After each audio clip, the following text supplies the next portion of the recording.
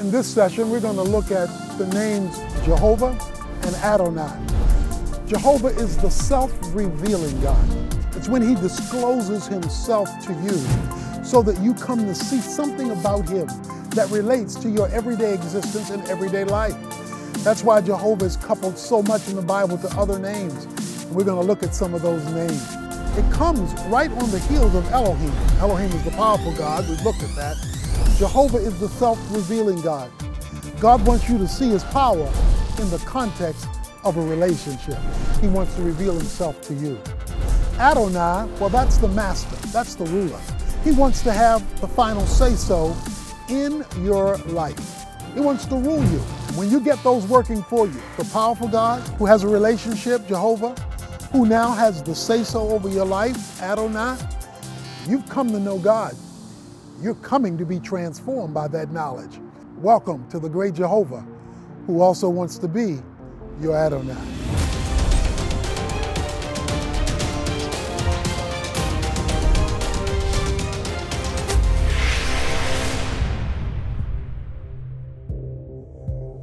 A teacher gave her classroom an assignment to draw a picture of something that was important to them. She began to walk around the classroom and came upon one of her students and asked him, well, what's your picture?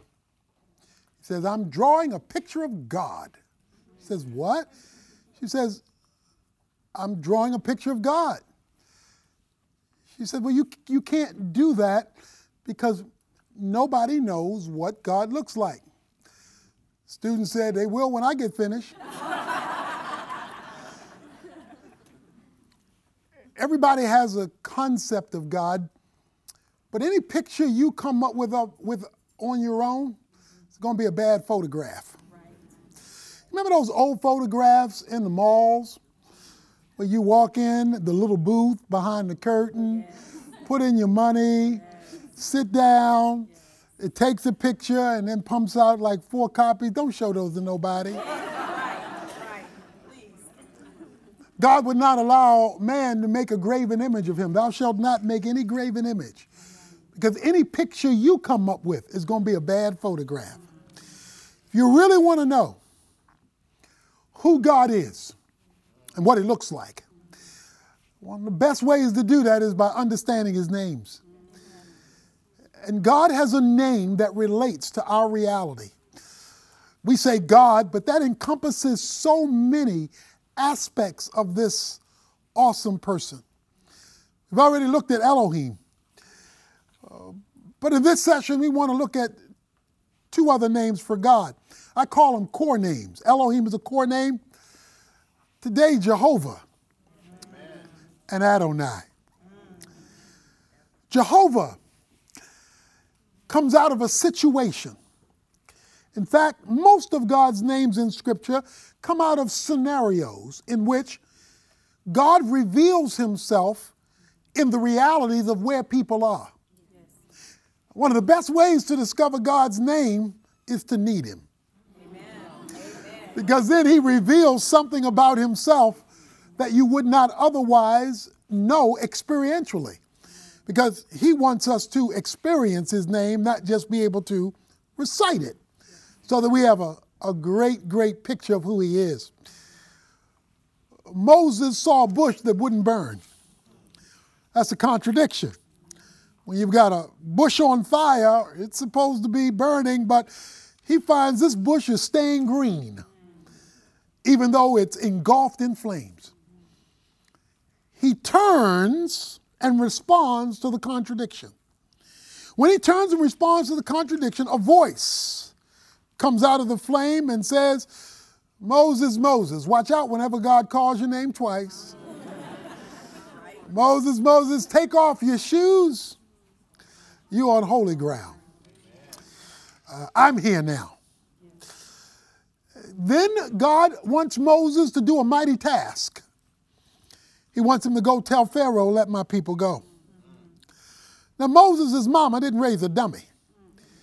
He said, now, I done messed up 40 years ago. I've been out here learning my lesson for 40 years. And now you want to send me back to the people I've been running from to tell them to let the people go who I tried to get let go that got me in trouble in the first place. Right. So you and I have to have a talk. I don't know if you've ever had to have a conversation with God because he doesn't make sense right now. Well, watch out when God doesn't make sense in the circumstances of life, because he's getting ready to show you something new about him you've never seen before. So Moses enters into a dialogue with God in Exodus chapter 3. God says, I will send you to Pharaoh, verse 10, that you may bring my people, the sons of Israel, out of Egypt. But Moses said to God, who am I that I should go to Pharaoh and that I should bring the sons of Israel out of Egypt? And he said, certainly I will be with you. And this shall be the sign to you that it is I who have sent you when you have brought the people out of Egypt, and you shall worship God at this mountain. Then Moses said to God, behold, I am going to the sons of Israel, and I will say to them, the God of your fathers has sent me to you. Now they may say to me, what is his name? What shall I say to them? Now I'm going out here, God, and telling them, the God of our forefathers sent me to you to lead you out of here. You know what I'm going to look like to them people? And they're going to want to know, who is this God who told you to do this? So I need to know who you are by you telling me your name. Amen. Then God responds to Moses, I am, verse 14, who I am. And he said, thus you shall say to the sons of Israel, I am sent me to you. Now I know what you're thinking. What kind of name is that? Moses says, what's your name? God says, I am that I am is my name. Now this phrase was a sacred phrase to the Jews. It was made up of 4 consonants. These 4 letters that could not be pronounced without vowels. The sacred name of God. When vowels were added to it, so it was made pronounceable, the 4 letters became Yahweh. When Yahweh gets translated into English, it's Jehovah. So Jehovah is the English translation of the Hebrew Yahweh, which is the name God gave to himself with the 4 letters that couldn't be pronounced without vowels.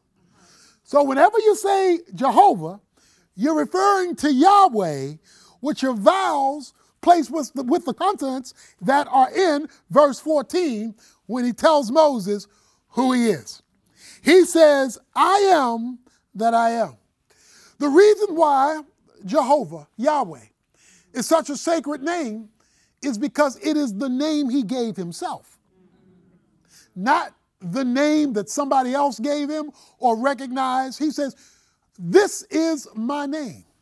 And my name is I am, which means Jehovah. Why is this name significant? What makes this name so special? In fact, let me go a little deeper. What makes this God's favorite name? This name is used almost 7,000 times in the Old Testament to define who God is. You may say, but how do I know when I'm seeing that name? Now you can know it because when you pick up your English Bible, you will see capital L, capital O, capital R, capital D. When all 4 letters are capitalized in your English Bible, that is normally going to refer to Jehovah. As opposed to when you see capital L, small o, small r, small d. Because that will refer to the name I'm going to address in a moment, Adonai. So even your English Bible attempts, since both are referring to God, to help us to understand the distinction through the capitalization process that you would normally see just by reading the English Bible and not knowing the various Hebrew words. He says, you tell them I am have sent you. Now, that may not seem like much of a name, But this name of God, you really need to know, because it is the name God uses when he wants to reveal himself to you. Elohim, he wants to show you his muscles. That's his strength. Jehovah, he wants to get closer to you in a relationship. So that when you come up with all these other names for God, Jehovah Jireh, Jehovah Nissi, and some of the other names we're going to talk about, all that is saying is, I want to relate to you. I want to disclose myself to you. I want to get intimate with you. It was the special name that God would use because it was his relational name. And so Jehovah means we want a relationship. That's why he tells Moses, you tell them that I am has sent you. So let's talk about this name, this I am name. I am that I am is no small thing. First of all, you can't say it. I can't say it. No human being can say, I am that I am. Because you are, because you were created. Okay? I am that I am brings together 5 concepts just in that phrase, I am that I am. First of all, it is the concept of self-sufficiency. In other words, because God exists, I am, because God exists, that I am, that means God doesn't have to go outside of himself to exist. In other words, he is sufficient within himself. He doesn't have to go to the store to buy food. He doesn't have to drive a car to go somewhere, because all he needs is within himself. The sun doesn't have to find fire to stay hot, because it's self-sufficient with flame. In other words, the flame to keep it hot is already inside of it. And all it is doing is rotating its already existence.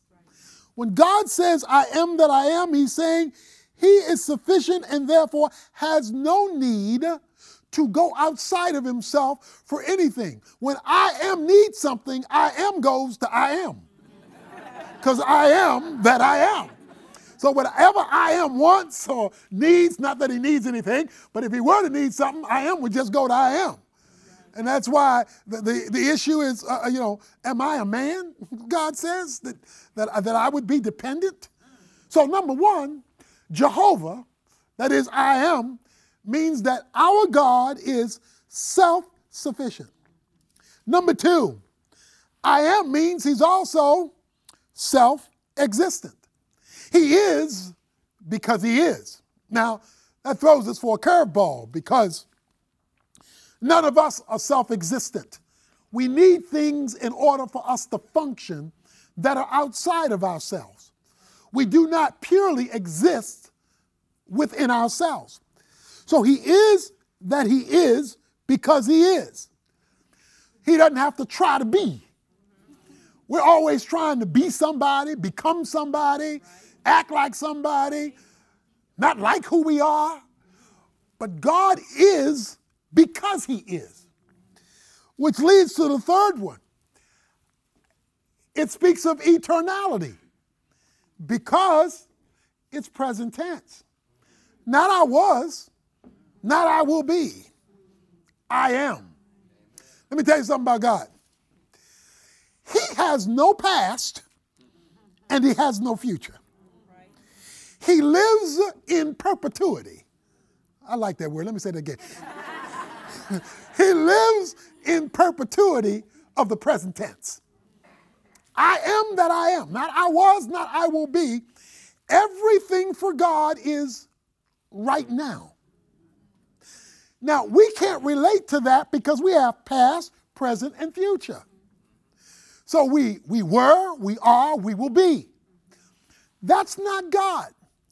God always exists because there is no yesterday and no tomorrow.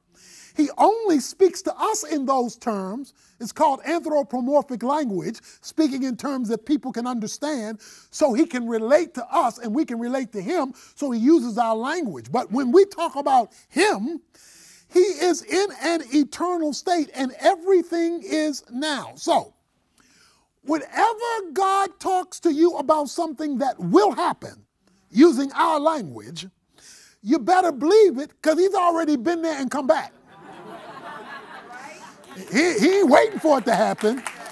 He's already located it and had the return trip because he ever lives in the present tense. By the way, that explains our relationship in eternity with Jehovah. Because when we hit eternity, there is no night. Remember, there's no night in heaven, okay? Everything is perpetual sunlight and perpetual daylight with no clock. Now, if you lived with no clock and no night, you would never know the time. Because remember when Elohim created, evening and morning became the first day. Darkness and light allowed you and allows us to have time. The reason you're going to be in eternity is there will be no measurement of time. I am is inviting us into his I amness. We will be with the I am being I am. Because he's going to cast away the darkness, and in fact, he says he himself will be the sun. Okay? Because God is in an eternal state. That's why the Bible talks about the immutability of God, that he does not change. He's the same yesterday, today, and forever. That is what he was in our view and will be in our view. He has always been and always will be. Well, you may raise the question, but wait a minute. I see times in the Bible where men change. I read times in the Bible where it says God repented. Well, if you read times in the Bible where men changed, all he did was adjust one of his attributes to our change. Like in Nineveh, it says God repented. He changed his mind. But how can he change if he's the changeless God? Because they changed in their relationship to him. So when you change, he just adjusts something that's already always been true of him to your adjustment. So don't think it's God's changing. It's you changing and God being consistent with your change. Because he is the immutable God. But he's also, as we've already indicated, personal because he says, I am. Yes. Personal God. He's a personal God that wants to walk with you and talk with you. Here God gives his major name, his most personal name, and he says, I am. That tells us that this God is also self-defined. He's self-defined. I am that I am means I am not what you want me to be. Let me tell you about me. You ever have people in your life who want to tell you about you? You know, they don't know that much about you. But they want to tell you about you. And you have to sit them down and say, especially when it's your children, you got to sit them down. You know, they talking about, I think. You ain't been around here long enough to think. But here, mere creations of God want to dictate to him. He says, no, I am that I am. I'm going to define this thing. When you and I get to live with the I am, Jehovah, forever, he is so inexhaustible because he's eternal and self-generating that it will take eternity to fully discover him. The reason you're going to have to live forever is because it's going to take that long. Yes. Because he is the infinite, eternal God. And in fact, there's going to be so much to learn about God that God is canceling night so that you don't sleep and miss nothing. He's going to give you a brand new body so that you won't even get tired and need to take a break. So that there will be the nonstop, here's a description of heaven. Nothing boring about it. It is the nonstop, uninterrupted knowledge of God. Heaven is the nonstop, uninterrupted, no commercials, knowledge of God. It's where God gets to show off 24 hours a day, even though there is no day, so you can get to know him better. And his name is Jehovah, Yahweh, the 4 letters that cannot be pronounced. And he teaches us this name through the intersections of life. In fact, if you go back to Genesis, we see God combining this name with Elohim. He combines it with Elohim because beginning in verse 4, you see the Lord God. All the way, the Lord God, the Lord God, the Lord God, the Lord God, the Lord God. Why does he now add Yahweh to Elohim? God, Elohim, Lord, Yahweh, he combines the two. Why does he now combine the two? Because you can't get God's power until you have God's relationship. See, a lot of people want Elohim, but they don't want Jehovah. But if you want to experience Elohim, you got to draw near to Jehovah. So that's why in Genesis chapter 3, when Satan talks to Eve, he says, hath God said? He leaves off Jehovah and only wants to discuss Elohim because he doesn't mind religion as long as there's no relationship. Because he knows if there's no relationship, there'll be no power. So that's why to get more of Elohim, don't go Elohim hunting, go Jehovah hunting, because Jehovah will bring in Elohim. The Lord God. Don't let Satan get Jehovah out of the equation. Adonai. Adonai, capital L, small o, small r, small d, typically in the New Testament.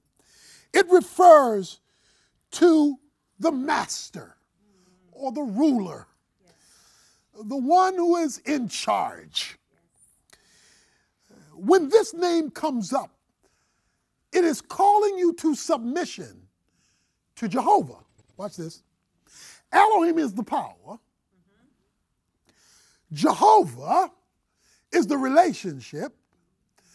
Adonai is positioning yourself under Jehovah so you can experience Elohim. It is yielding to God as master. God is said in Scripture to be the Adonai, Psalm 97 verse 5, of the whole earth.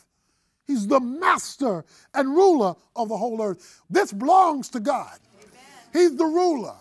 He's in charge. But when you start driving your life your own way and going by your own rules, you're jeopardizing the relationship so that you're losing out on experiencing more of Elohim. He wants you to recognize and submit to him as master.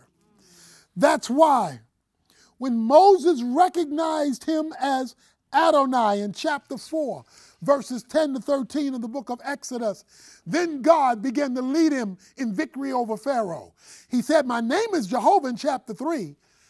Moses recognizes him as Adonai in chapter 4, so that now the power of God is experienced when it comes to setting God's people free. When Isaiah, you remember Isaiah chapter 6? Isaiah chapter 6 says that in the year that King Uzziah died, Isaiah saw the Lord. He saw the capital O, capital L, small o, small r, small d. The Hebrew word there is Adonai. Why? Because he's comparing it with a ruling king who died and the ruling king who's still alive. He wants you to know that you submit to this king no matter what's happening to the kings around you. Because when you submit to Adonai, you experience more of Jehovah so that you can piggyback on the power of Elohim. You know, in courts, on TV, Judge Judy and Judge Brown, and, they've got these judges. And there are people who come in, I don't know where they get these people from, but they get people who come in to try their cases before the court judge. Now, before you can get on that show, you must agree to something in advance. You must agree that whatever the judge says is the final decision. That the judge's ruling you must submit to, or they will not hear your case and you won't be on television. See, a lot of us want to get God's ruling to decide if we're going to submit. That's called backwards Christian soldiers. You don't get his ruling and then make your decision. He says, you call me Lord and let me render my decision. But when I render my decision, because you've come under and submitted to Adonai, then the result will be you'll get more of Jehovah so that you can experience the power of Elohim. The problem is we don't want full-time submission. We got a lot of folks, even Christians, who want full-time blessing while they have part-time commitment. It's like the story of the chicken and the pig. We're walking down the street and they came across a sign that said bacon and eggs desperately needed in the window of a grocery store. The chicken looked at the pig and said, the grocer needs some bacon and the grocer needs some eggs. Let's help the grocer. I give him the eggs, you give him the bacon. Pig said, you got to be out of your mind. Chicken said, what's the problem? He said, the problem is real simple. For you, it's a contribution. For me, it's the whole thing. See, a lot of us want to give a God an egg here and an egg there. Here an egg, there an egg, everywhere an egg, when he wants pork chops, ham hocks, chitlins. No, he wants the whole thing. He wants us to fully submit to who he is. In fact, in Moses' case, when he called God Adonai, he says, I can't speak, I stutter. But he called God Adonai, and then God says, I got your tongue. Amen. Now that you've submitted to me, I shouldn't be doing what I'm doing here today preaching. Many people don't know that as a kid growing up, I had to go to special classes because I stuttered when I spoke and I couldn't hardly finish a sentence. I shouldn't be here. But when I committed my life to Jesus Christ as a teenager, he joined my stammering tongue and gave me the privilege of being here.